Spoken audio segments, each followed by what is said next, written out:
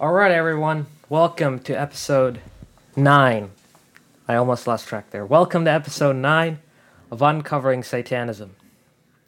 This has been a wild journey as we've traveled from the early 18th century all the way to the modern day Satanism. But in today's episode, we are not going to be discussing directly about any satanic characters. We're not going to be discussing about any child rapes or sacrifices or anything. What we're going to be covering is now how, especially for us Christians, we're in a culture today where there's a lot of, modern day churches. We see a lot of false preachers, a lot of false teachers, a lot of indoctrination going about us. And this is pretty much the cause of modern day satanic ideologies about self centeredness seeping into the church that do not hold true and steadfast to the true value and the true moral standards of what the Bible has given us. And we take what we want from the Bible and we take what we want from culture and we mix them together. That's the result, indoctrination, and you're spreading them about. So we're going to be not rebuking people.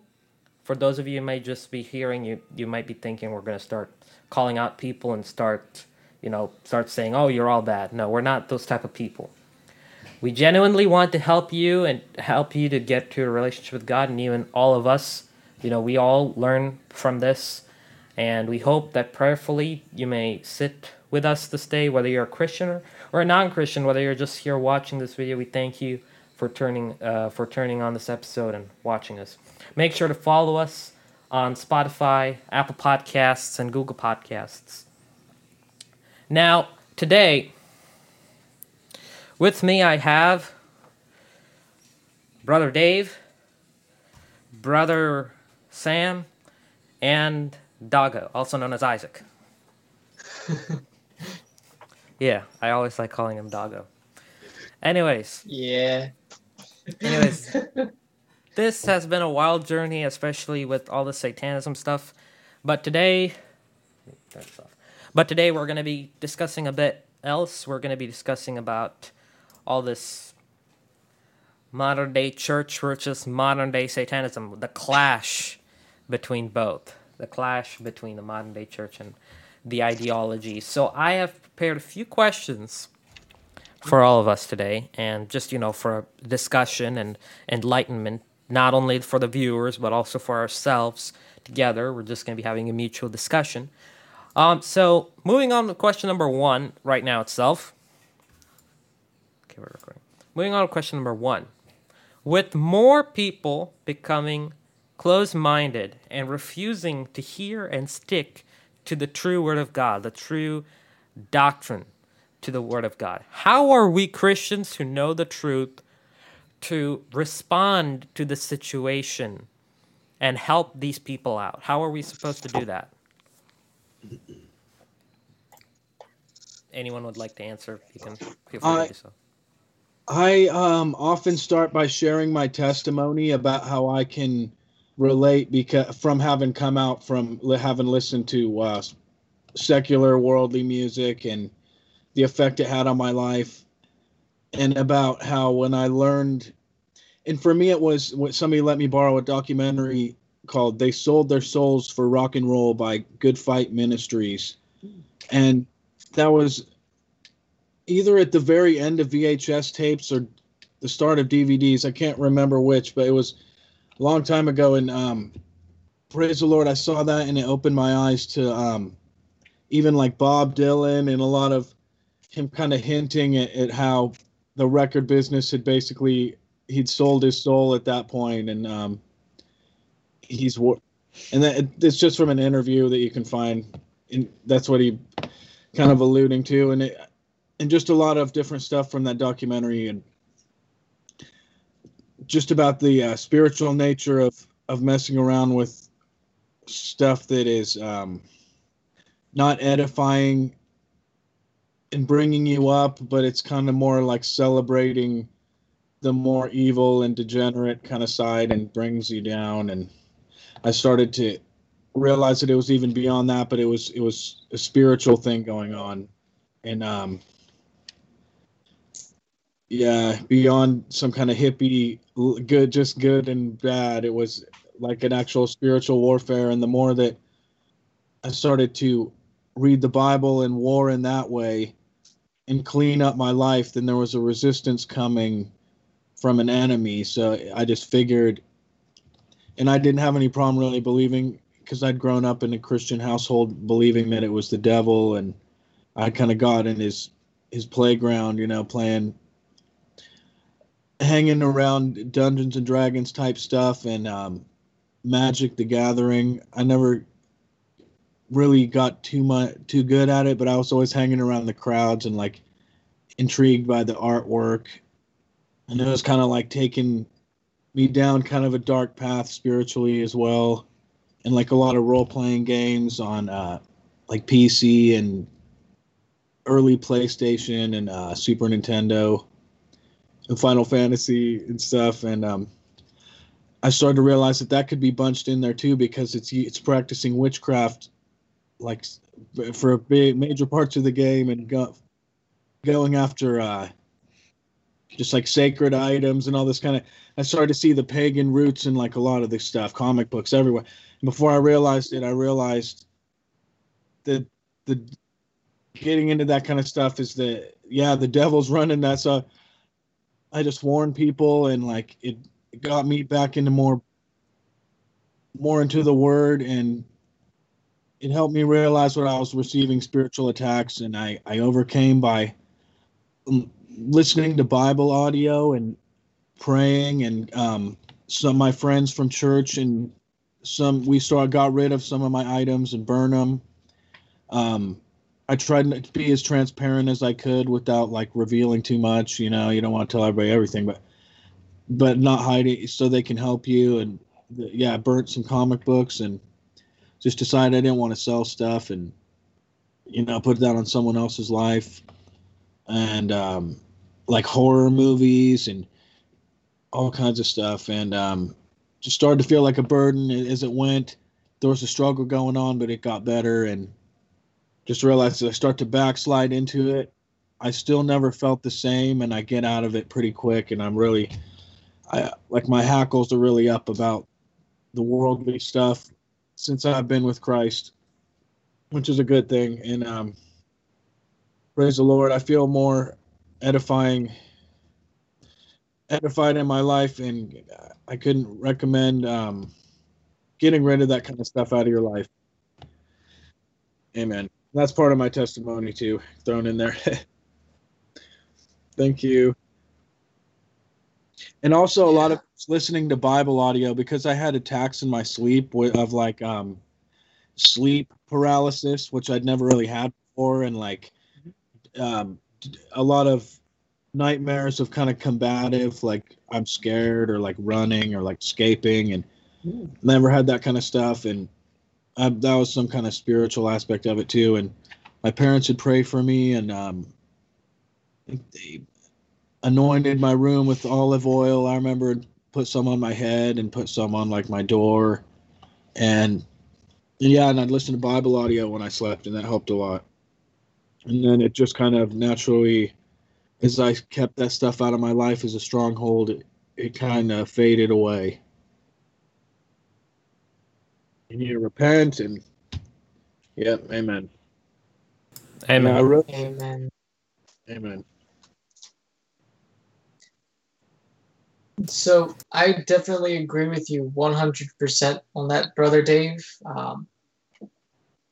In fact, one of the reasons why people don't seem to want to listen to sound doctrine anymore is because over time they've seemed to have convinced themselves that it's no longer relevant.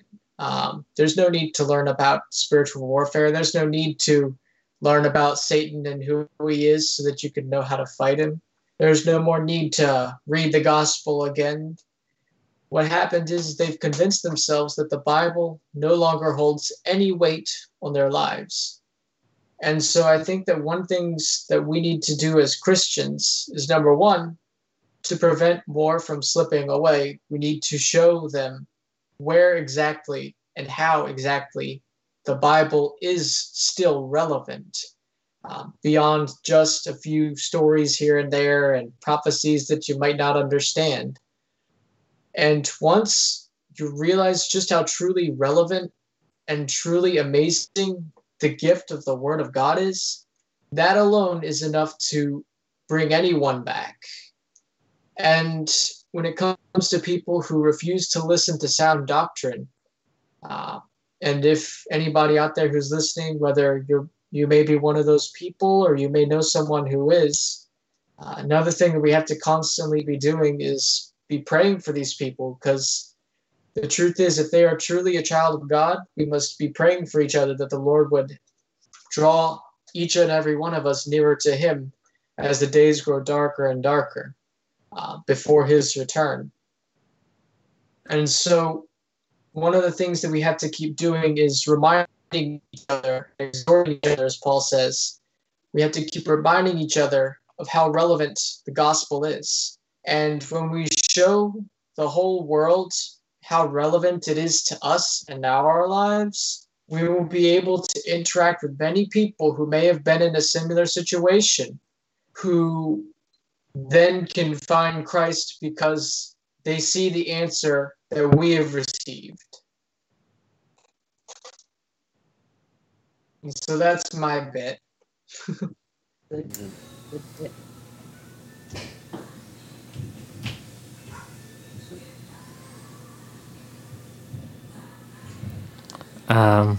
Brother Sam, we can't hear you. My problem. There we go. Now is it good? Yeah, now it's good. Yeah. Okay. Yeah. So I thought of just chipping in a few thoughts here. I'm reminded of a parable that we find in Matthew chapter 13. This is the parable of the weeds. The parable of the weeds. And that we read from verses 24 onwards, Matthew chapter 13, verses 24 onwards. Jesus told them this parable: the kingdom of heaven is like a man who sowed good seeds in his field. But while everyone was sleeping, his enemy came and sowed weeds among the wheat and went away. When the weeds sprouted and formed heads, then the weeds also appeared. The owner's servant came to him and said, "Sir, didn't you sow good seeds in your field? Where then did the weeds come from?" "An enemy did this," he replied. The servant asked him, "Do you want us to go and pull them up?" "No," he answered, "because while you are pulling the weeds, you may root up the wheat with them. Let both grow together until the harvest. At that time, I will tell the harvesters, first collect the weeds and tie them in bundles to be burned. Then gather the wheat and bring it into my barn."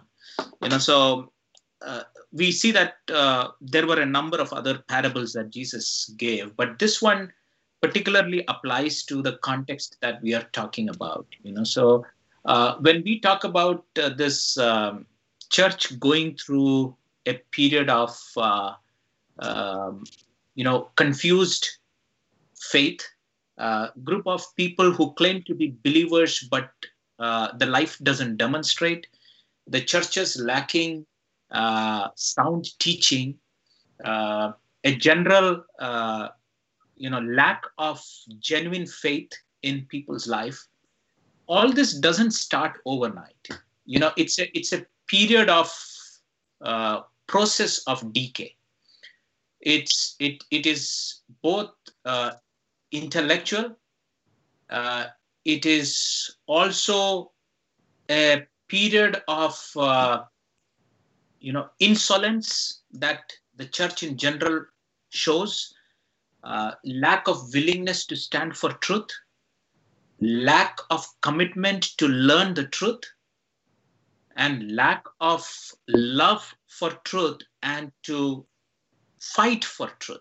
So all this over a period of generations leads to building a community that is completely given over to all kinds of confusion. Christian church story is exactly that now, because as last week we were trying to look at the history, the Satanist forces mixed up with Satanism as well as the Eastern mysticism actually started as a result of the liberal theology destroying the faith of a generation in this land.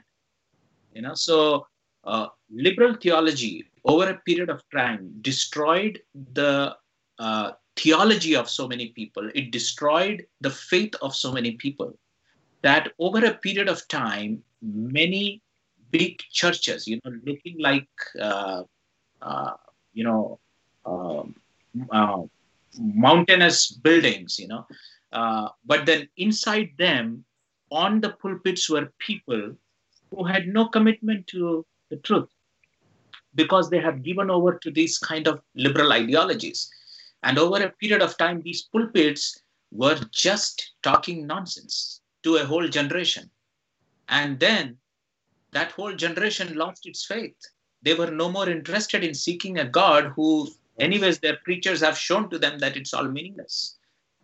And that eventually led to a building up of mindset, And here comes this parable. Jesus says that, there is this good farmer who is sowing the seeds, the good seeds, but the evil one, the enemy, comes and sows all kinds of wild seeds.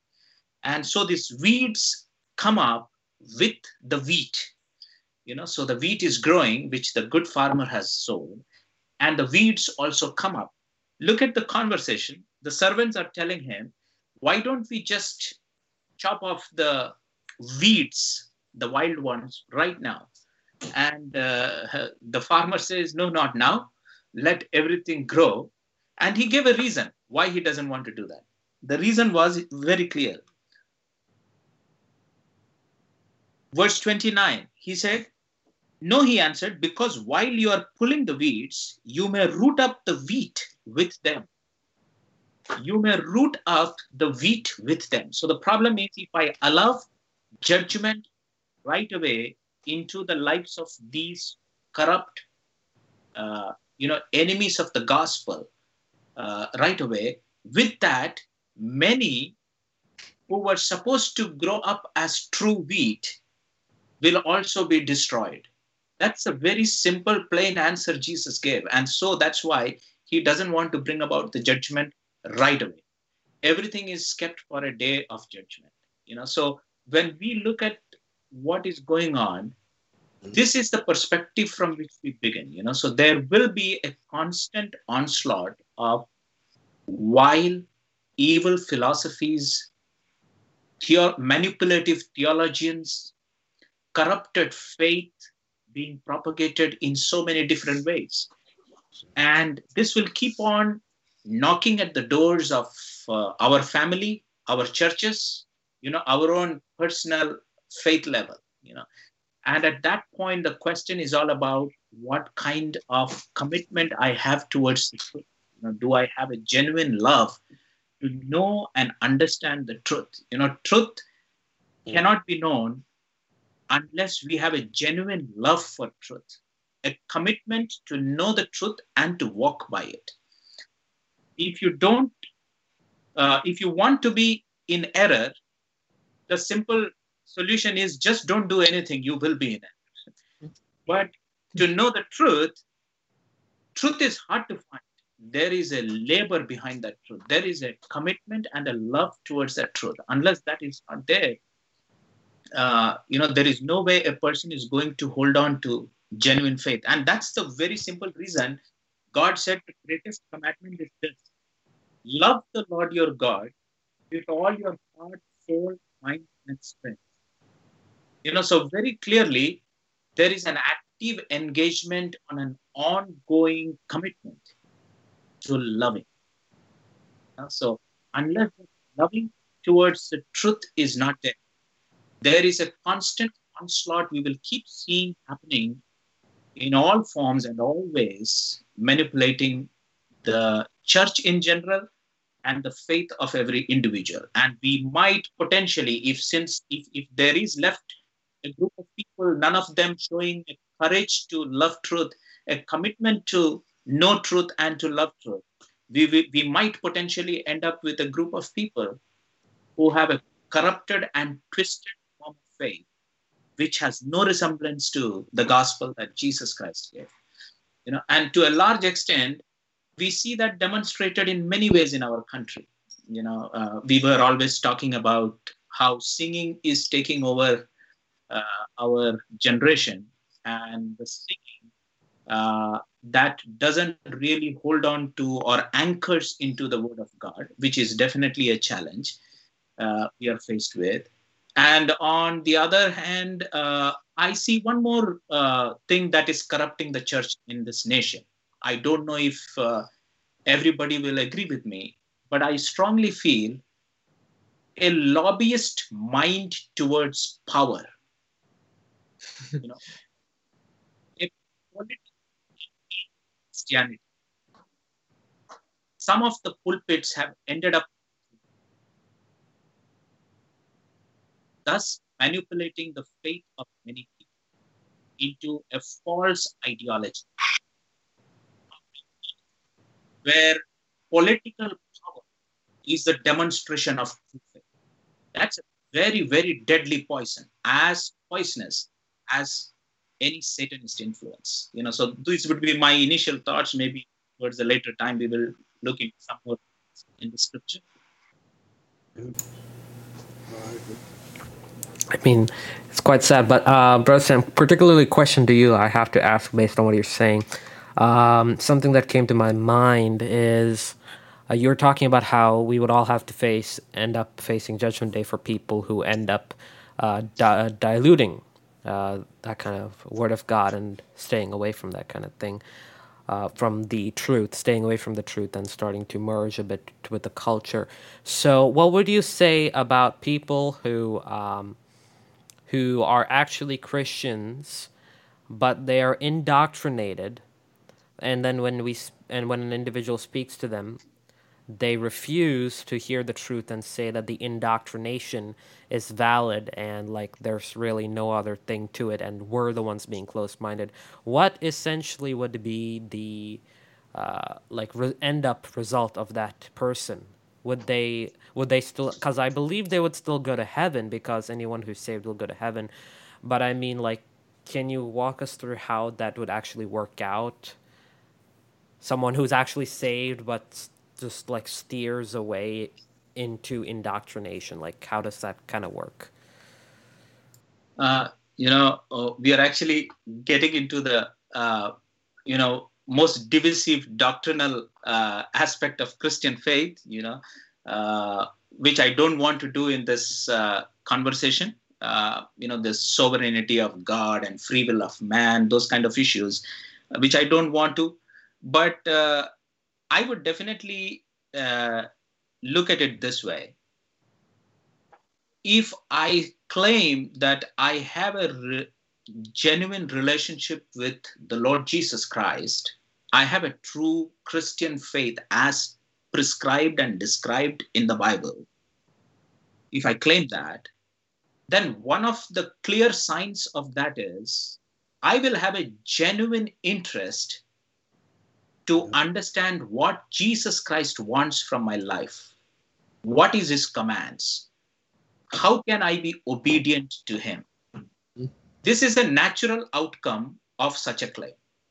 So if I claim that I am a Christian, but I have no genuine commitment and no display of interest to know what Jesus Christ would like from my life at this point, what does his word tell me? How can I understand his scripture clearly? I'm ready to agree with what his word says. If that commitment is not showing off, then I would say that there is a definite problem with the way they have defined their Christian faith. So I would say that that shows that there is a problem with the way they have understood their Christian their relationship with the true and living God. That's the way I would put it. But there is another side to it. which is the reason why Jesus gave the parable of the weeds. The other side to it is there is a way in which I am growing in faith. So when I was new to this faith, I was 18 years old as a college student looking for meaning in life, wasted and confused because many of my ambitions were broken. So I just couldn't digest that, and I was looking to understand what life is all about. That's when I finally had an encounter with the gospel of Jesus Christ, when I understood that the Lord Jesus Christ wants to have a relationship with me, and that is where life begins for me.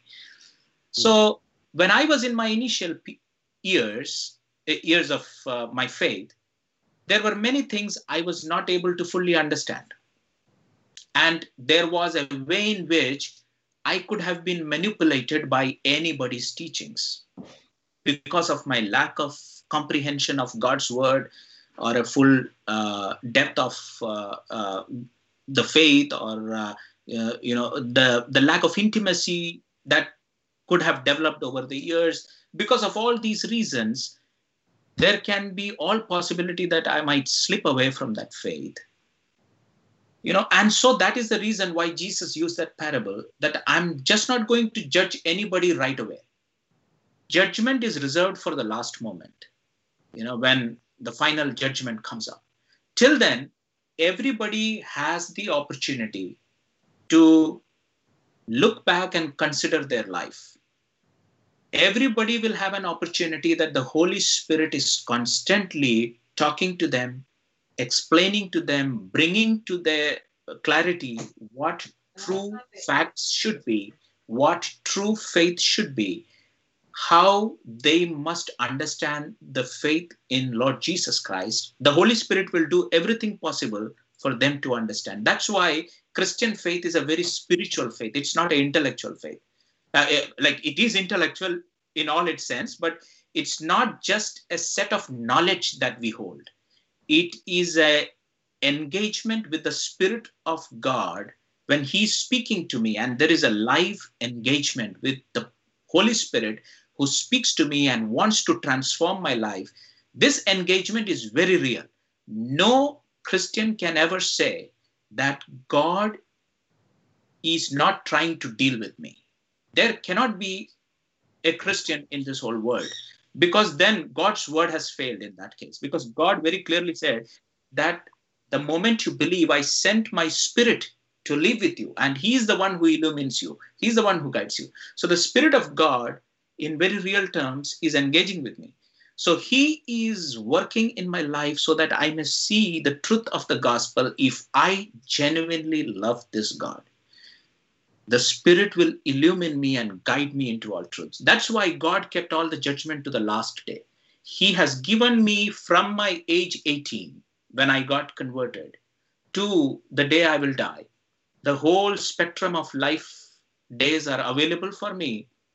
There is all possibility I may give in to manipulation, but God constantly 24/7, 365 days is at work in my life so that I may hold on to the truth, I may understand the truth and grow in that truth. But it's all about whether my life demonstrates that I love the Lord with all my heart, my soul, my mind, and my strength.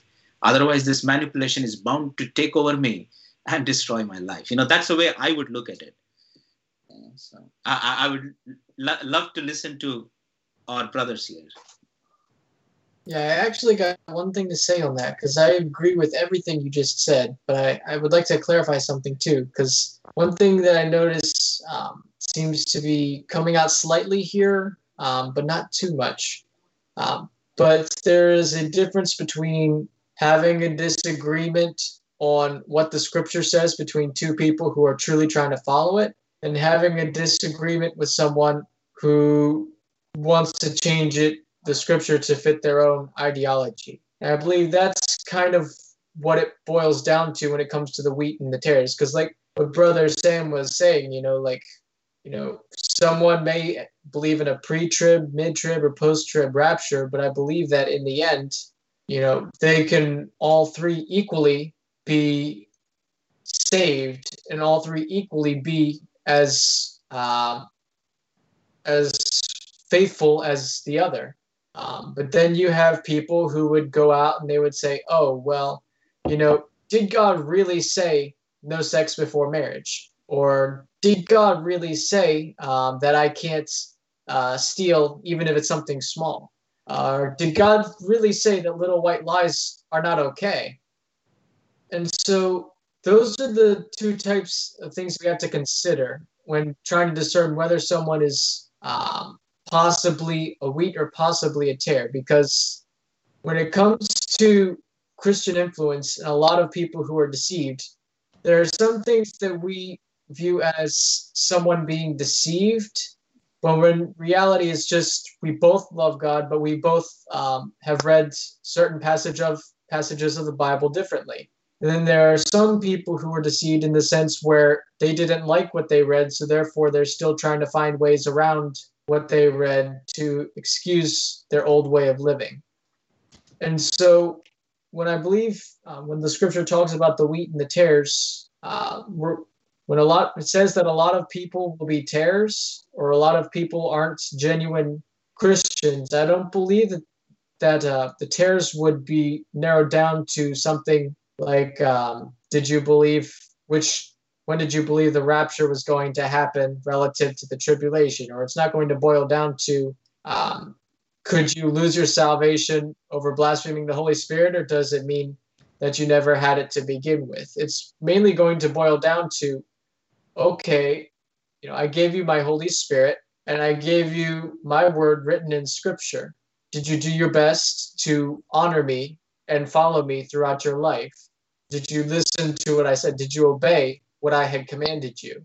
That's what it's going to boil down to when it comes to weeding out the wheat and the tares.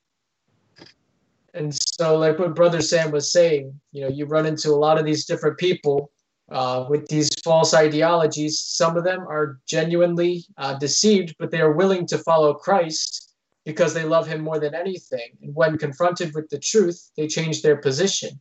But then there are some people who are so hard-headed and gung-ho for what they believe that even when confronted with the truth, they will still try to go headstrong right into the truth and try and confront it with whatever they have to make excuses for what they believe, not for what the truth really is. So I just thought that's a distinction that should be made as well, because I know some people are probably going to be listening and hearing that, and they're going to be like, oh, well, what about if somebody has a disagreement on a certain passage of Scripture? So I mean, when it comes to things like that, there's a lot of discernment and discretion that needs to be involved. But not everybody who disagrees with each other is a wheat or a tare. But not everybody who claims to be Christian is actually going to be wheat, Sure. In fact, I loved the way Brother Isaac had put it. Just to anchor that in the scripture again, when Jesus was asked which was the greatest command, he said two things. Love the Lord your God with all your heart, soul, mind, and strength. So that was, a proper understanding of God and a proper understanding, a proper relationship with God. That was one. Second, love your neighbor as you love yourself. Love your neighbor as you love yourself. And Jesus said, this is the greatest of all commands. This was known as the greatest command. So in a Christian's life, to understand the quality or the type of faith that a person has, whether this person is really, growing up as a wheat or he is a weed, the difference between them can be demonstrated from these very commands. So anything that manipulates my understanding about God, who God is, how does God connect with me? How does God communicate? How did God reveal? What did God do? How can I know that God is the one who did what happened? So these kind of things, the doctrine about God, so the Christian faith is very clear. You cannot be a Christian unless God is a triune God. You cannot be a Christian unless Jesus Christ is called God. You cannot be a Christian unless you agree to the fact that God, Jesus Christ, became man, and he died on the cross, and on the third day he rose back to life. So when I say I love the Lord my God with all my heart, soul, mind, and strength, it's a clarity about who God is and how God communicates, and how God connects with me. That's one. The second part is loving my neighbor as myself. It's as simple as saying, this is about morality, the moral principles. So any interpretation within the Christian community that manipulates who God is and how God connects with me, and anything that manipulates my moral principles for life, they are definitely weeds trying to destroy. It's as simple as that. Anyone which is trying to manipulate this. But if anybody is saying, in my church, this is the way we arrange our worship, and this is the way we develop a pattern for worship. The other one says, oh no, my church is a little different. How can your church do all that? Our church, we have this pattern. This is more godly. These people may fight with each other, but God is still able to work in both people's life, and they can both be genuine believers, because worship practices are patterns. They are not principles. They are patterns. Patterns can be different. God didn't make the patterns absolute, but for him, the principles are absolute. The principles are my understanding about God and my understanding about morality, how I connect. So these two are non-negotiables in Christian faith, and these are fundamentals to Christian faith. This defines what will happen to me as a Christian believer. These two things, none of the other things hamper what will happen to me as a Christian. So as Isaac said rightly, there may be some, confusion about details of how I have interpreted the doctrine. That may be different. But anything that confuses the morality itself. So when somebody says, you can have sex before marriage, okay, that's a moral question. I have to go back to Jesus Christ and see, what did Jesus Christ say? What does the scripture suggest to us about sexuality? If the scripture is very clear that sexuality is meant to be an act within marriage, then I have no right to manipulate habits of sexuality to accommodate my desire. I am trying to encroach upon the moral principles that God has already defined. So if I'm trying to manipulate that, if my church is trying to manipulate that, if I have Bible teachers who are trying to manipulate that, they are definitely poisonous. They are weeds who are trying to manipulate my faith. So that's the way I would try to put the same thing that our brother Isaac was telling. Brother Dave, anything you'd like to add into that? I just wanted to read a scripture. Go ahead. Revelation chapter 22, verses 18 through 21. For I testify unto every man that heareth the words of the prophecy of this book.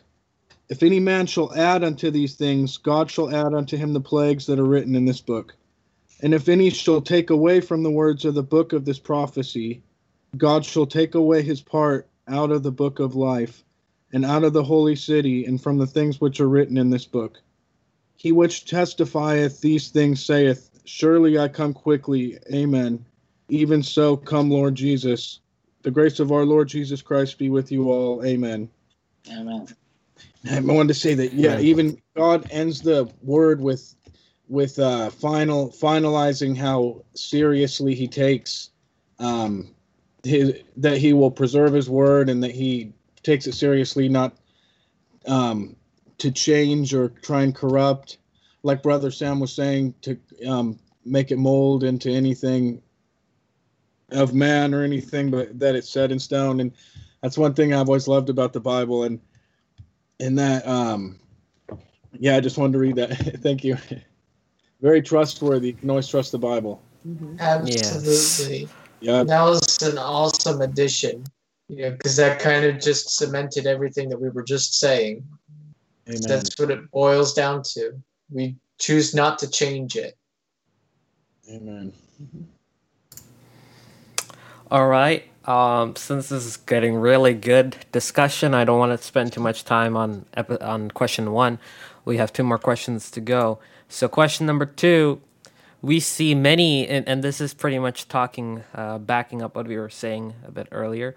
We see many influential modern day preachers preaching the word of God without context and very much watered down. As Paul states, many people will reject sound doctrine, and they will have itchy ears looking for people to preach what they want to them.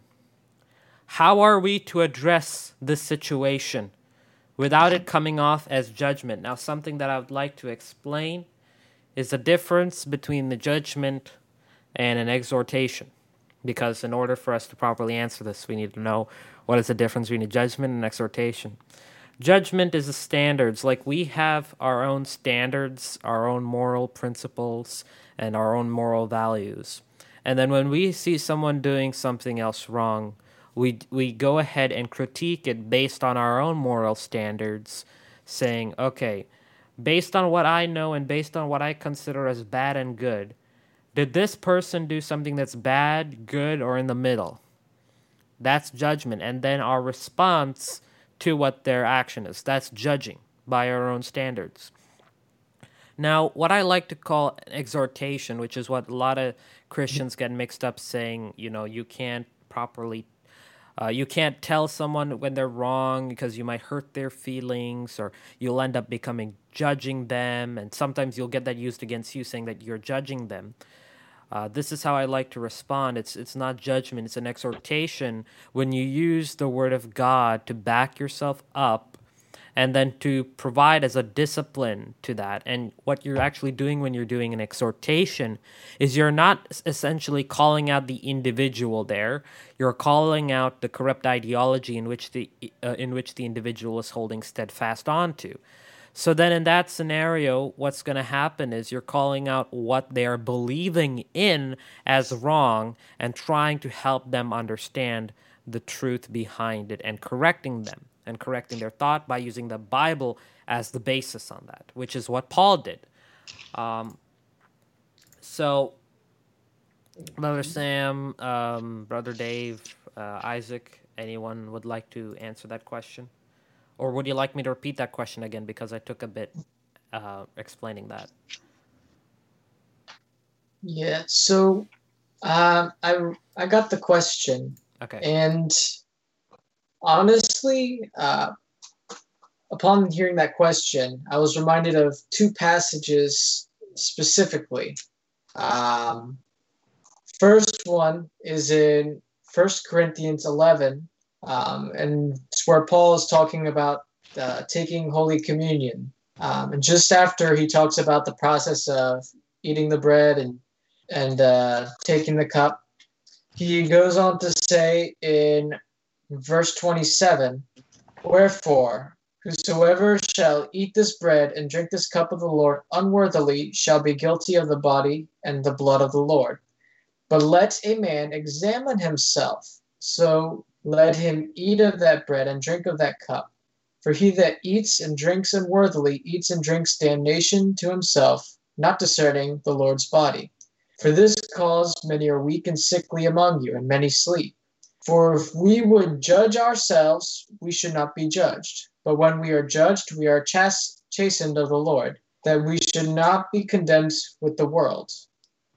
So, first things first, when it comes to exhorting the brethren, we need to make sure that we have judged ourselves properly when it comes to us saying something. So, like, for example, would you take advice from an alcoholic on how to stop drinking? Or would you take advice from a cigarette manufacturer on how to stop smoking? It just doesn't add up. So if we are to exhort the brethren, we ourselves have to be firm in that which we are exhorting. The second passage is in Matthew 7, verses 1 through 6. Judge not that you be not judged, for with what judgment you judge, you shall be judged. And with what measure you meet, it will be measured to you again. And why do you behold the mote that's in your brother's eye, but you do not consider the beam that's in your own eye? Or how will you say to your brother, let me pull the mote out of your eye? And behold, the beam is in your own eye. You hypocrite! First cast out the beam from your own eye, and then you will see clearly to cast out the mote of your brother's eye. Give not that which is holy unto the dogs, neither cast you your pearls before swine, lest they trample them under their feet and turn again and rend you. This being said, because a lot of people will try to, are really quick to give advice on every single topic that pops into their mind, or they're willing to help anybody out, which is really awesome, to have a desire to help people. But before you exhort a brethren in something, in a way that they're living, or in something that they're doing, you first have to make sure that you yourself are not guilty of that you yourself are living a life according to the scriptures, to the best of your ability and to the best of your knowledge. Then you have to let the Holy Spirit guide you in how to exhort them in such a way where it would not come off as you trying to assert yourself, but rather a constructive admonition to your friend, your brother, or whoever it may be, constructive admonition to turn their lives around for their own benefit.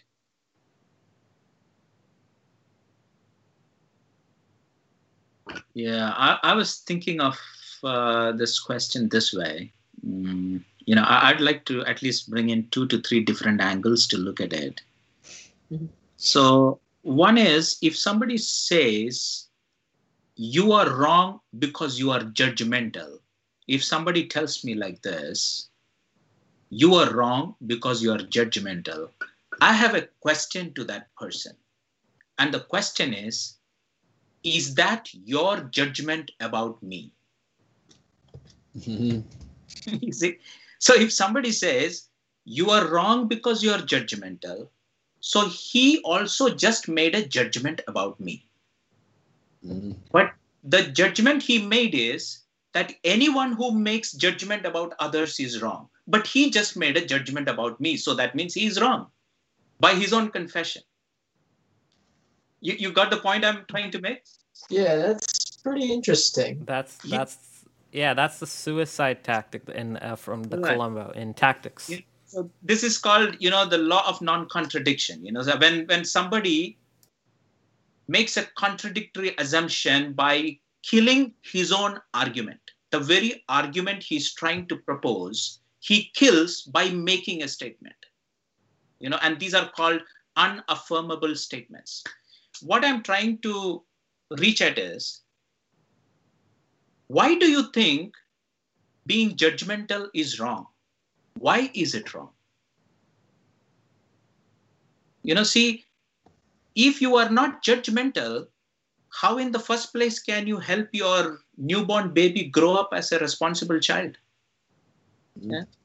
If you are not judgmental, how will you in a school as a teacher be able to tell a particular student that you are weak in such and such things, you need to improve, or else you will have a difficult life ahead? If that teacher doesn't have the ability to be judgmental, how will she be able to guide a student like this? Right? So being judgmental is not wrong in itself. That's a simple conclusion. Just because I was judgmental doesn't make it a moral error. The question is, what was I judgmental about? That makes it good or bad. Right? So if somebody comes to my church for Sunday worship wearing jeans and t-shirt, and I go to a church where everybody comes only in coat, suit, and tie, and if I go to him and say that, oh, you a man of weak faith, you have come with jeans and t-shirt, that's, in plain English, that's stupidity. So if somebody thinks that faith is defined by these kind of things and these kind of judgments he is giving, then he is beyond scripture. He is in another world. He is from another planet, So that I would consider foolish judgmentalism. But there is a right sense in which I should be judgmental. There is a good way in which we all are judgmental about each other. That's why, as a democracy, we have a group of people who agree to Republican view of economics and nation building. And there is another group of people who would say that they have the democratic view of economic development and running the states. It's because we have a proper definition for judgment to apply in these areas. That's why we have these two distinct groups of people in this nation. So judgmentalism in itself is not wrong. If anybody says that I'm wrong because I'm judgmental, he just destroyed his own case by being judgmental. So that's as simple as that. So I believe that I have room to be judgmental. I have room to tell somebody that you are wrong. Now, the question is, scripture says, the point is all about how you make that statement. That's the difference. That is where it becomes healthy and productive or destructive, depending on whether when you made that judgment call on somebody's lifestyle, did the love of Christ, did the patience of Christ, did the power of Christ, did the lordship of Christ, did the sacrificial willingness to help of Christ get demonstrated in that judgment statement that I made about that brother? When those things are not displayed in my judgment, and I show myself as from a lofty, high, holy standard and you unworthy sinner kind of mindset, if that is the way I approach, everybody will see that I am nasty and this is not a good form of judgment. And so scripture definitely asks us to avoid that kind of judgmentalism. And we should not be party to that kind of judgment habits. So I have all the right to tell somebody that if they are promoting false understanding of sexuality and definitions of identity in their community, in their church, I have all the right to tell them, you are wrong. You are going against good science. You are going against God's revelation. You are becoming disobedient to what is right. I have all the right to tell them. But the question is whether when I'm telling all this, whether the love of Christ and all the other listed things about Christ is definitely revealed through my life. Here I just wanted to add in on one note that Brother Isaac brought in so well. He quoted from Matthew chapter 7. The interesting part is the whole conversation begins like this. Matthew chapter 5, verse 1. Matthew chapter 5, verse 1. That's where the conversation is actually starting, which our brother Isaac quoted from chapter 7. So chapter 5, verse 1. Now when he saw the crowd, he went up to the mountain, sat down. His disciples came to him, and he began to teach them, saying. You see the interesting context. He moved to the mountain, his disciples came to him, and the teaching that he began is for his disciples.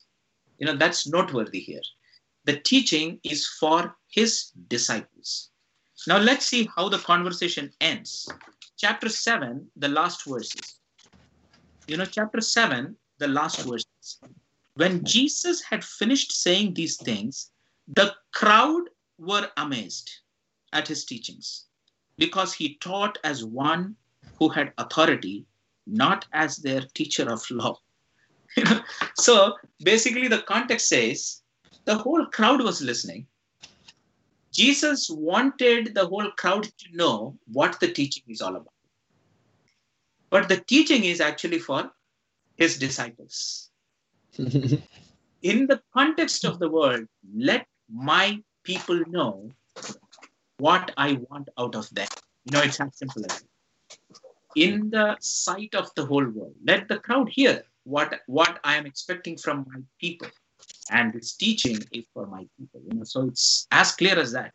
So to these disciples, he said, what is the point if you have problems in your own life, moral issues, and you are trying to point to others and telling them about their moral issues?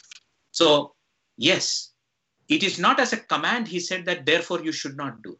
So sometimes some Christians might want to use it as a manipulative argument, saying that, see, this is written like this, therefore you should not judge. No, Jesus did not make a command to Christians saying that, therefore you should not judge. He didn't say like that. He said, what is the point if your life is like that? So it was basically a chastisement to the disciple that I'm expecting that you become a true light to this world. If you are going to question the axioms of identity and sexuality in this world to the people around, to the crowd, let it be very clear that the way you define identity and sexuality in your life is one that is worthy of God's call. Then it is God's work to make it beautiful and relevant and true to the whole crowd. So as Christians, my call is that I should be judgmental. I should call out what is wrong as wrong. But at the same time, I have not done anything wrong by being judgmental, because being judgmental is a good thing as long as it is done within the context of the way Jesus Christ wants it. And when that is done, and in my life, that holiness is truly revealed, then it is God's work to bring about the good out of the judgment that I have done. That's the way I would look at it. Amen. Amen. That is, that's pretty much on point. Like the true intention behind your judging. Like, are you going to judge because like you just hate the person for their lifestyle, or are you going to judge because you want to correct them? And at the same time, even if you're judging to correct them in a loving brother and sister like way, you have to make sure that you are still living that lifestyle that which you claim that you want them to hear. So not only are you saying it, but you're also living in the same way. Yeah, I can fully understand that. So coming to let's see. So we see, Brother Dave, you wanted to add something in? I hear. Yeah. Okay, Salvi. I was just gonna say one thing. Yeah, it's all about not having that sin in your life. You know what I mean? So then you can speak on it. Yeah, having it removed from your eye, so you're able to correctly see and warn your brother, basically. So, amen. That's all I had to say. Yeah. Well. Yeah. True. Like, you can't partially. You can't do this and you say oh, look at that. Like, you need your full sight to truly identify the problem there. Yeah. And then they can't say you're a hypocrite too, because you're not being a hypocrite because you've overcome that. And anyway. And then in the same thing, you're still glorifying God in both ways. Not only are you correcting them, but you're also being a light. Like, hey, look, this isn't like one of those other people. He's actually sticking to his stuff. And it's also, definitely a way of loving your brother too, because a stumbling block, sometimes people won't even know exactly till somebody points it out, or the Lord will use you to point it out to somebody, and then when it's taken care of, the Lord will take care of it, and the enemy won't have access through that gateway of the ongoing sin. Amen. And that's part of Ephesians. Ephesians is kind of a book almost for people who are already saved, because it's telling you about how to put on the armor how to engage in spiritual warfare. You can definitely be saved from reading, want to be saved and be saved from reading Ephesians. But I noticed that's all about spiritual warfare, and like a big part of it, is living holy and letting the Lord sanctify your life so that you're more able to be used. And it's an ongoing process, and the Lord, a lot of it is just the Holy Spirit. You'll just feel unease about sin or about something, and you'll just know and repent, and then you can help others. A big part of it too, is, and you'll know when you're being a hypocrite if you're calling somebody out. At least in my case, the Lord will let you know pretty quick. Like, you better either stop talking on that or pray for forgiveness before you're going to be talking about that. Like talking to somebody about, say, like watching violent movies or something, but then I have like James Bond or something. So it's like, it's funny. It's easy to be a hypocrite. It's an ongoing thing. For years, the Lord's been working on me, but it's definitely done out of love. And if it's in biblical sense, it's in love, because you want to help them be in a good place with the Lord. And if they're already born again, you want to help them be good in their own life, and also able to help other people and be useful and in moments notice. And it's also a part of being sober and vigilant. That's another, so you're always ready. Amen. Absolutely. Amen. All right. Well, that was just wonderful. That was a really good discussion we had there. We're going to be moving on to our last question right now, which is question number 3. This is going to be very in-depth to discuss topic. But anyways, let me get to the question. Let me make sure I'm muted. Okay, good. I'm muted. Okay, so Christian songs are one of the main ways that the gospel is reaching listeners even today. You hear more Christian songs than messages. Like, that's pretty much the ratio. Like, you hear songs first. So, the gospel message is being spread through that. Songs have been shown to impact the soul and change lives forever. However, with many songs that have watered down and have lost their theological meaning, this is impacting baby Christians and lukewarm Christians, as well as regular Christians, in the wrong way, changing the ideologies and the core concepts. How are we as Christians who know the truth and see the falseness in this to react to such kinds of indoctrination and to show the truth to these people and help them understand what's going on here?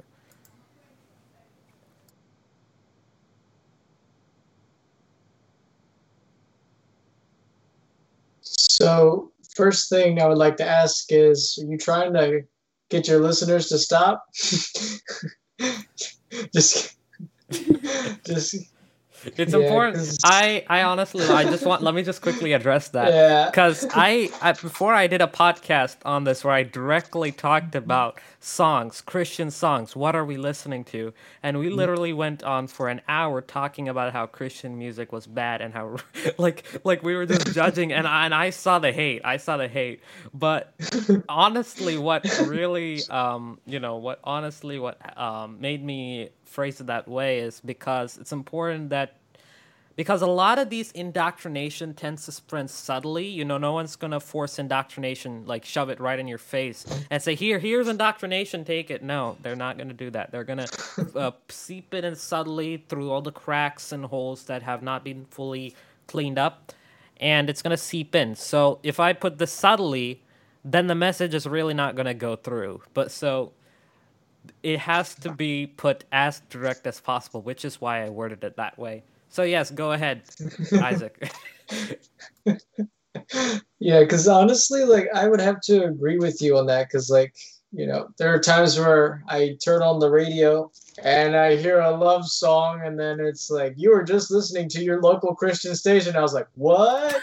That was Christian? Yeah. And so I would have to definitely agree with you on that.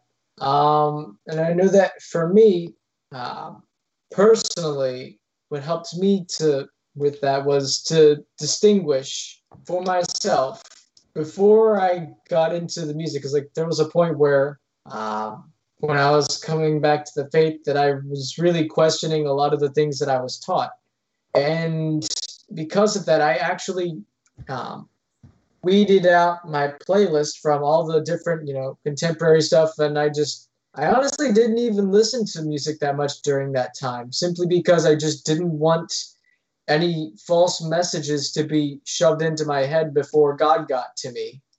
And so, although granted, now that it's been a while, my playlist has kind of compounded a little bit since then. I've got some contemporary stuff, some older stuff, gospel music, different stuff like that. But the thing is, before anybody should start, listening to music or trying to get their doctrine from music, they should first look to see what their doctrine they're seeking truly is. Like, before you listen to a song that claims to be Christian and take it and say, oh, well, that makes so much sense, I'm going to apply that to my life. Before you do that, take a moment, read the scriptures, do some research, pray, ask the Holy Spirit about what you just listened to, and is that message from God, or is that a wolf in sheep's clothing trying to steer you away? And I believe that, the reason why this seems to be an issue a lot of times these days is because people are so eager to accept something that seems so cool and, in style, that they don't take a moment to actually listen to what it is people are really saying.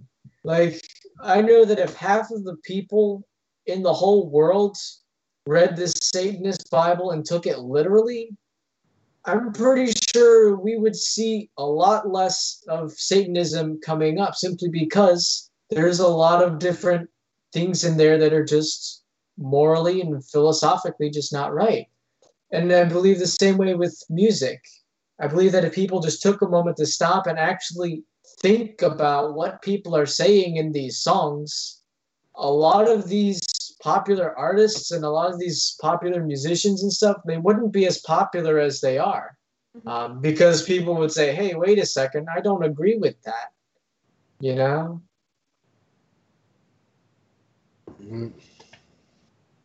Makes sense to me. Mm-hmm.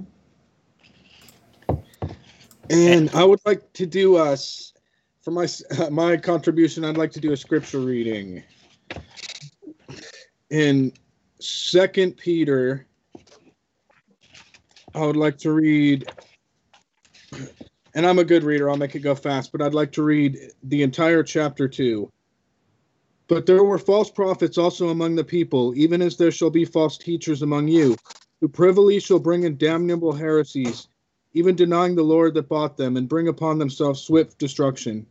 And many shall follow their pernicious ways, by reason of whom the way of truth shall be evil spoken of. And through covetousness shall they with feigned words make merchandise of you, whose judgment now of a long time lingereth not, and their damnation slumbereth not. For if God spared not the angels that sinned, but cast them down to hell, and delivered them into chains of darkness to be reserved unto judgment, and spared not the old world, but saved Noah, the 8th person, a preacher of righteousness, bringing in the flood upon the world of the ungodly, and turning the cities of Sodom and Gomorrah into ashes, condemned them with an overthrow, making them an example unto those that should live ungodly, and delivered just Lot, vexed with the filthy conversation of the wicked. For that righteous man dwellings among them, and seeing and hearing, vexed his righteous soul from day to day with their unlawful deeds. The Lord knoweth how to deliver the godly out of temptations, and to reserve the unjust unto the day of judgment to be punished. But chiefly them that walk after the flesh in the lust of uncleanliness, and despise government. Presumptuousness are they self-willed. They are not afraid to speak of dignities. Whereas angels which are greater in power and might bring not railing accusations against them before the Lord. But these, as natural brute beasts, made to be taken and destroyed, speak evil of the things that they understand not, and shall utterly perish in their own corruption. and shall receive the reward of unrighteousness, as they that count it pleasure to riot in the daytime.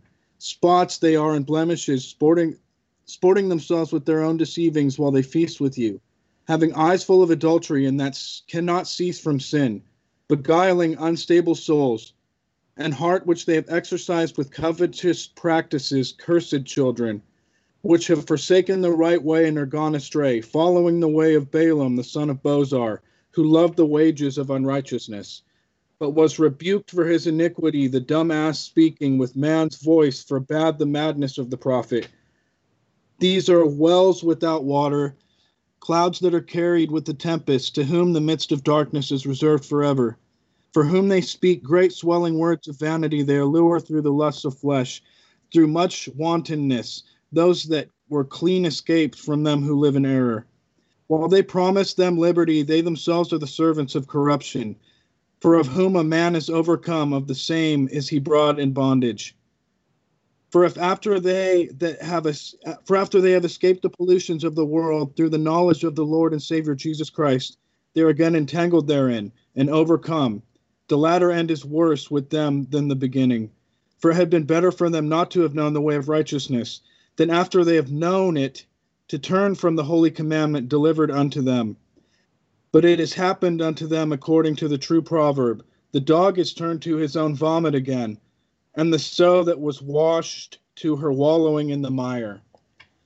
So in my mind, that tells me that there's a price to be paid to follow the corruption of false riches and popularity through seeking, and it's something that comes at the church and in church leaders, and it's a kind of pride, and it's like all of it rolled into one, the pride and the money, and it can blind people, and there's a spiritual darkness, and it's been going on a long time, and it's easy to become entangled with, and the Lord sends people through his word, reprove people when stuff is going wrong, and the Lord will let you know if it's to be done openly or to them personally, calling them or talking to personally, maybe an agent or something, like if they're a big time star, but you should never be silent and give up on trying to get God's word through to people and pray for them. And, you can pray and fast, and just for one person, and I'm sure it could make all the difference. And let people know that maybe what's behind your music is I could totally hear what brother was saying about the worldly. You can barely tell if it's like a world completely worldly or singing to the Lord. And it's got to I grew up listening to Christian radio, and that was something that really blessed me. And it's unfortunately through the years it's become less of a blessing.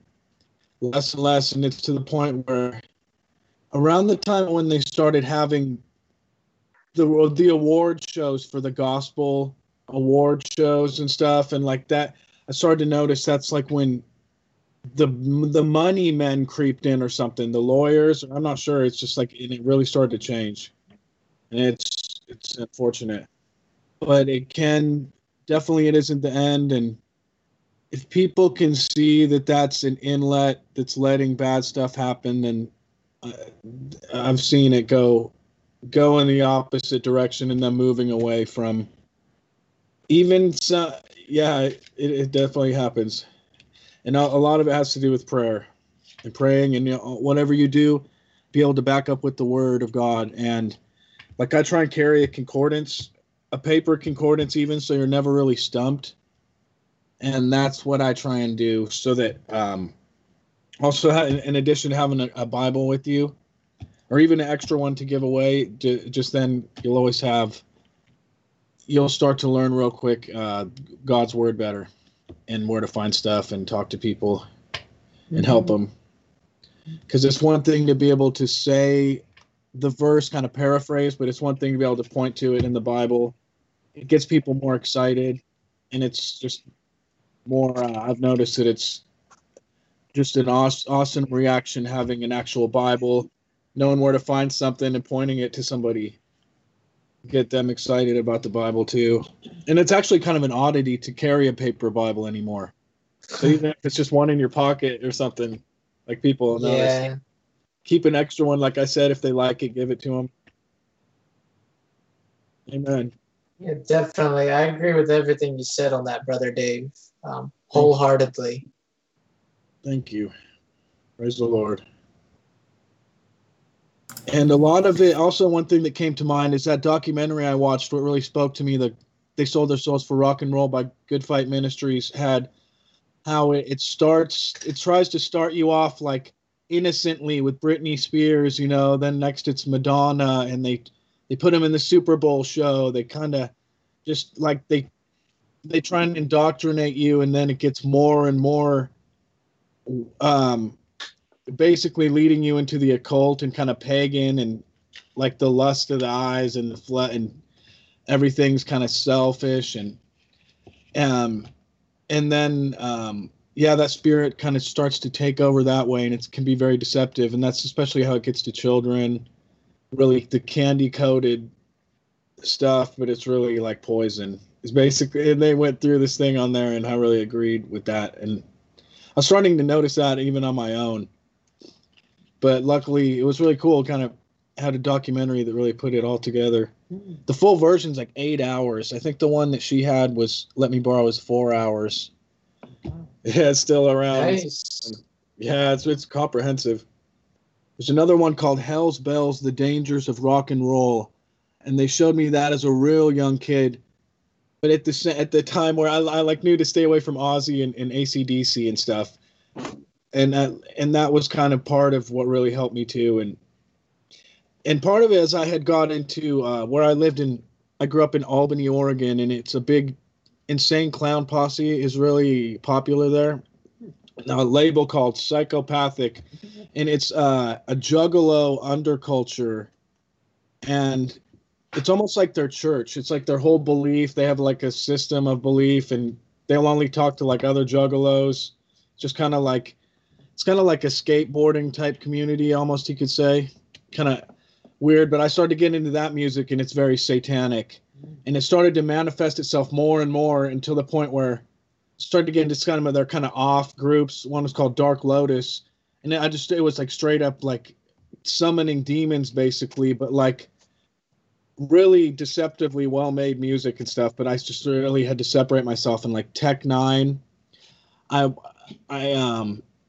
saw him when he came to town once, and I just like that really just like, yeah, like the wicked spirit or whatever I could like palpable in that.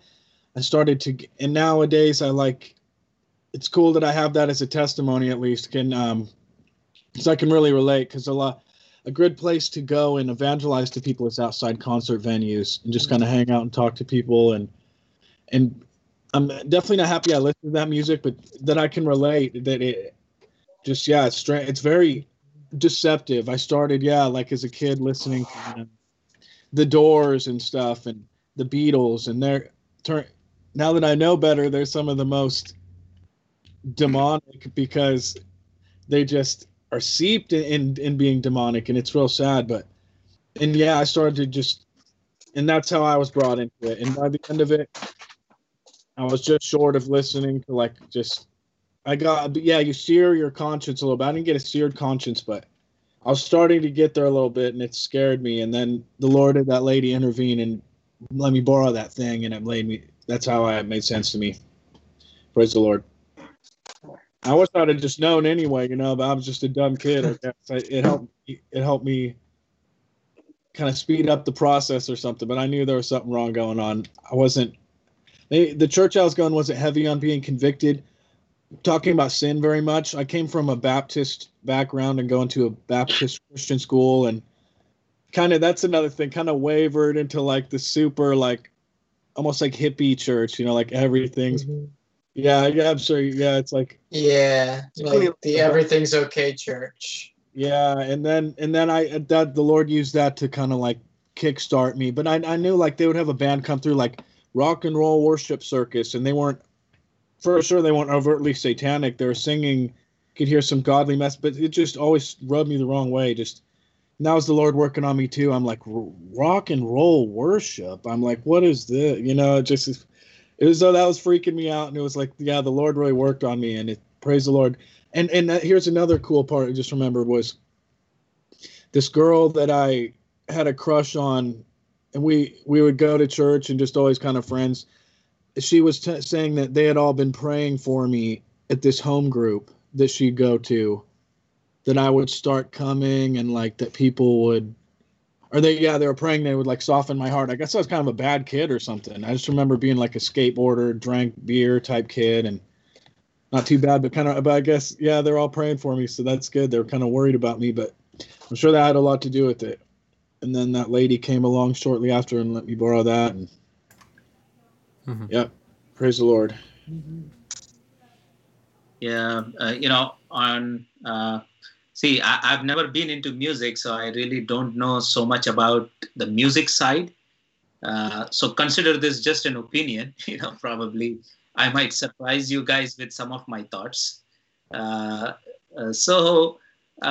You see, Scripture, actually, the way it teaches us, it gives us some surprises, So the Lord Jesus Christ took a pagan culture, baptism, it was a pagan practice of many neighboring countries.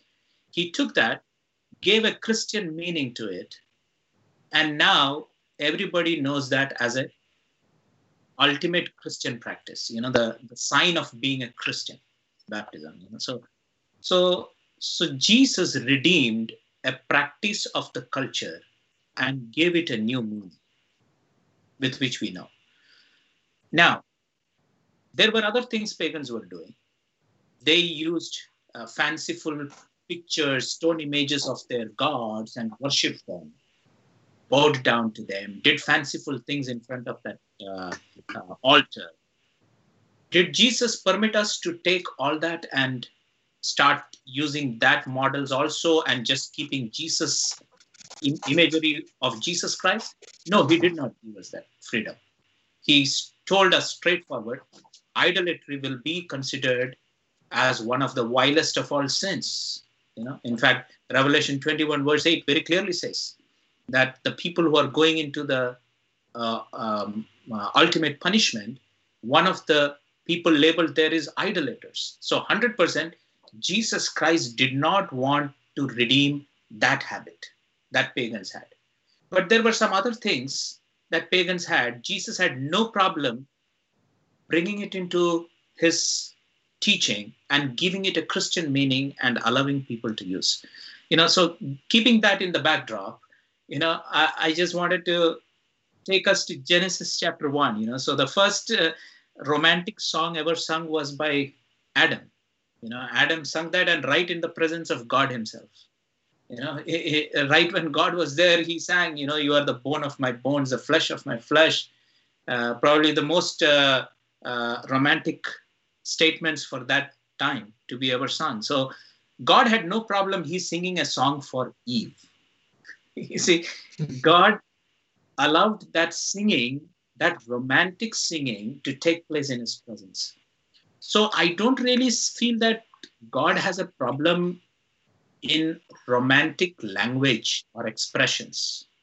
But there was a context in which it was done. Adam to his wife Eve. And so within that context, God considered it good and holy and something to be engaged in. And God did not feel anything unholy when he was also present there and Adam was singing.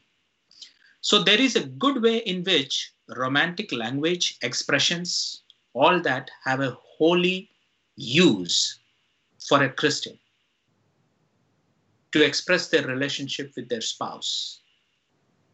So that way, I do not really see that as evil.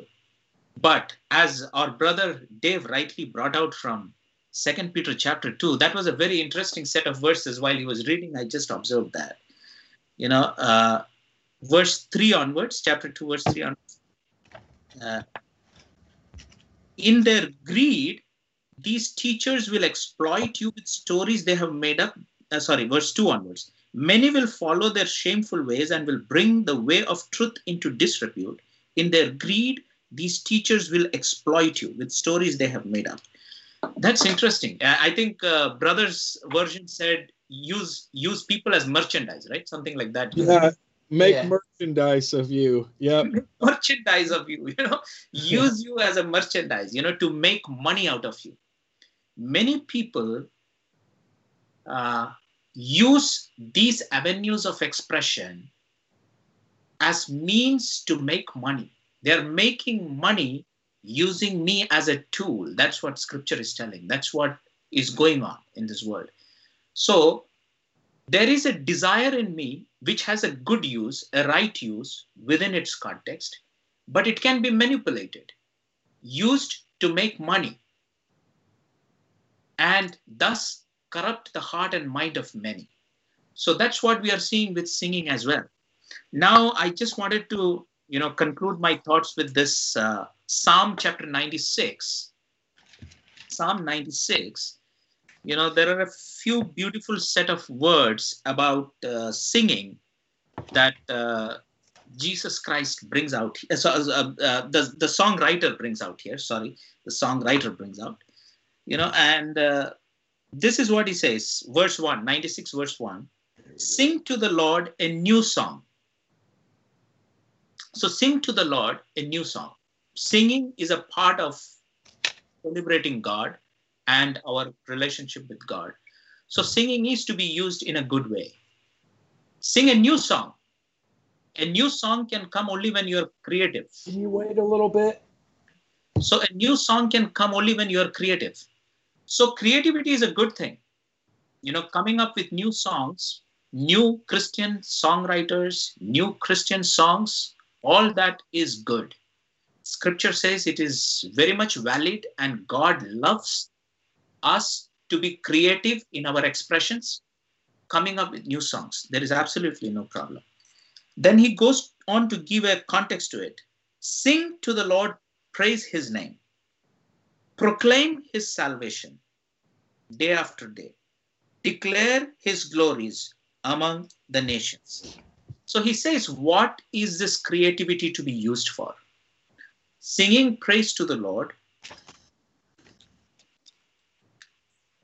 proclaiming his salvation, and declaring his glory. Singing, proclaiming, declaring. Each version will have their own words.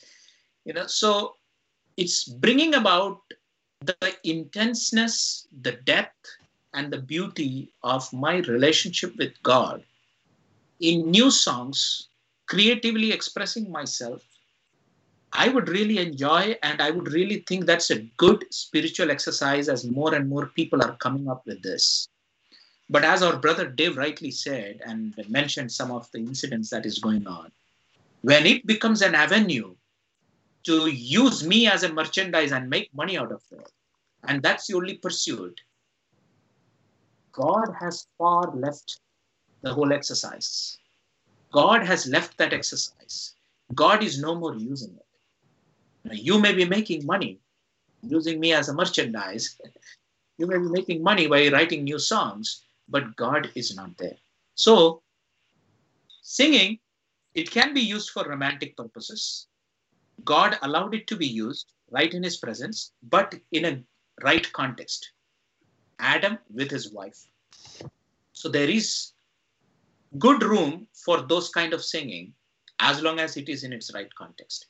But come watch that God is the singing that we were mostly discussing here was about the Christian music. And so that's why I wanted to come to this portion where he says, singing a new song, being creative is all godly.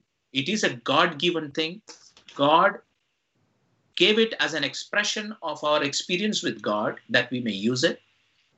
And it will all be good as long as, we don't use it as a merchandise, as a tool to use humans as a merchandise. Amen. So that is something we as Christians have to be careful about and discipline ourselves. As I said, I have no idea about singing and music. I've heard a few songs. I love listening to music. but I really don't have an in-depth experience into these things and what people can do with all this. So just to give a context to my thought process, now rapping, now rapping can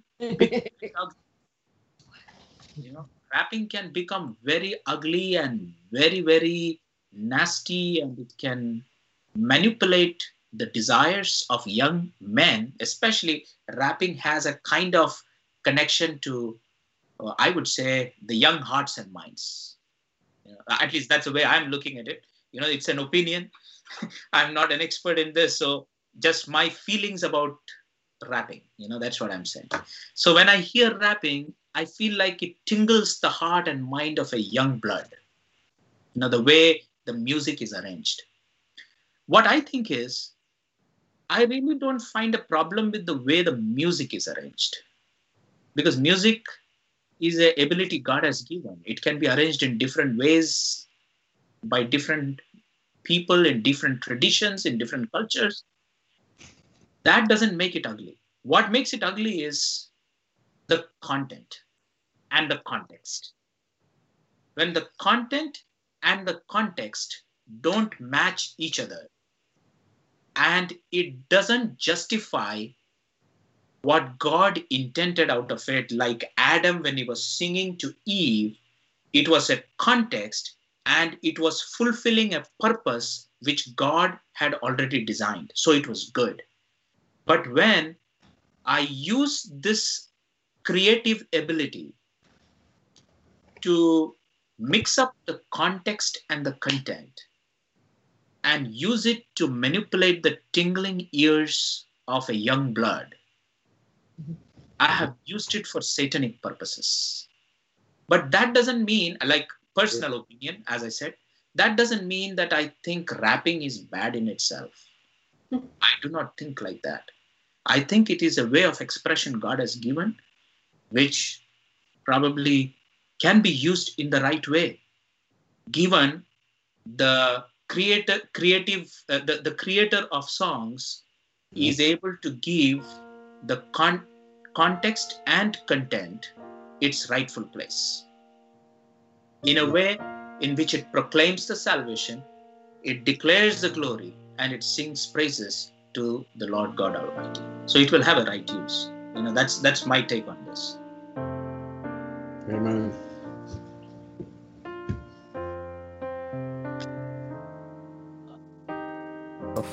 Okay.